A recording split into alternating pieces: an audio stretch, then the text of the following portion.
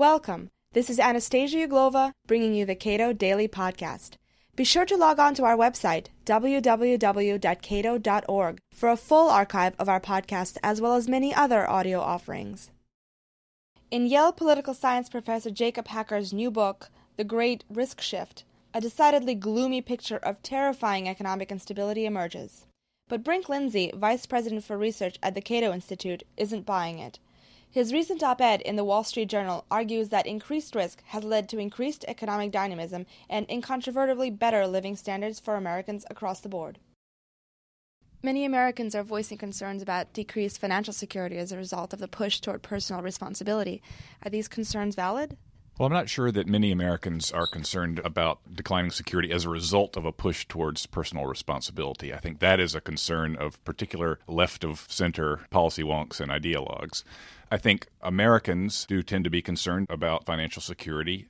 Perceptions of insecurity are cyclical. So during boom times, people feel more secured. During more economically tenuous times, they feel less secure. There is an overall trend, I think, beyond cycles, but an overall trend over a period of decades towards a kind of increasing tempo of economic life, more intense competition, more churn in companies in the Fortune 500, more job churn as layoff rates, at least for certain kinds of workers, have gone up over time. And that can lead to real feelings of insecurity. And that, I think, is what people like Jacob Hacker, who are complaining about rising insecurity, are focusing on. Well, that's right. Hacker notes in his book that bankruptcy and foreclosure rates are on the rise. More Americans are living without health insurance, and more people than ever before fear for their jobs. Where is the silver lining? For some people, economic risks have gone up, but you can't look at economic risks without looking at the associated rewards. And so the silver lining is that the vast majority of Americans are much better off today than they were a few decades ago when this trend towards rising volatility began. I think you can compare it to an airplane flying at 30,000 feet and experiencing turbulence. There's lots of bouncing up and down, and maybe the bouncing up and down is more today than it was in yesteryear. But if the plane is flying right above the surface of the ground and there's just a little bit of volatility, then you can have crashes. So I think you can compare the volatility of today to air turbulence, which is unpleasant and unsettling, but is a very different thing from plunging into poverty, from crashing the plane, which much more people experienced in previous years. In what aspects have the lives of Americans improved in the last quarter century? Across a whole range of indicators of material welfare, starting with life expectancy, death rates, infant mortality rates, workplace accident rates. We're living longer and healthier than ever before. We have more stuff than ever before. Even though foreclosure rates may be going up, home ownership rates are at historical highs, and homes today are on an average about 60% bigger than new homes from 35 years ago. Inside those homes is more stuff than ever before.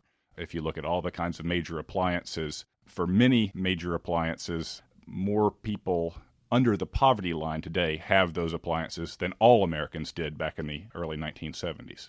A New York Times article last month reported that real wages aren't matching the rise in productivity of the average worker. In fact, real wages have actually been declining as a share of GDP. What's going on? As to wages as a percentage of GDP, that level has been fairly constant for a period of many decades. It fluctuates. We're in a period of downward fluctuation. Whether that is just cyclical or a part of some ongoing long-term trend, nobody knows right now. But the fluctuation, I don't think, is particularly significant in the context of the historical rate of fluctuation. And bottom line, I don't think there is a particular carved-in-stone fair share of labor in GDP. What matters is whether ordinary people's material welfare is improving or not. As to the relationship between wage growth and productivity growth, economic theory predicts that employee compensation will rise with productivity. But employee compensation consists not only of cash wages, but also of fringe benefits. For example, health insurance provided by employers. And so you can't just look at wages and say that they aren't tracking with productivity. You have to look at overall compensation, which includes the increasing cost of healthcare.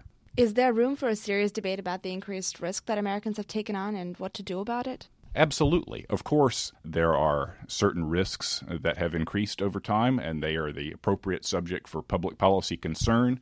There are ways in which we can improve workers' sense of personal security. One important way is to change our healthcare financing system, which is a mess, and Hacker and others are right to point out that it is a mess. They may have the wrong solution, but they at least got the diagnosis right.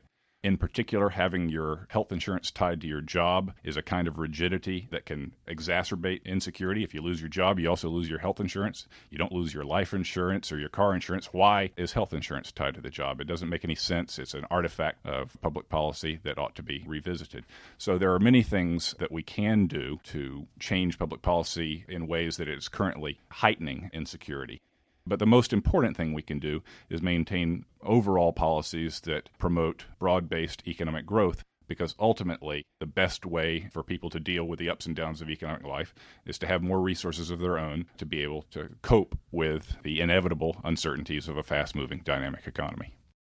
If you enjoyed this program, consider subscribing to Cato Audio, a dynamic 60-minute monthly recording that brings you inside the Cato Institute for highlights from exceptional, one-of-a-kind lectures and events on key issues of the day presented by nationally known scholars, authors, and political leaders. Cato Audio is available on our website as well as on iTunes and Audible.com.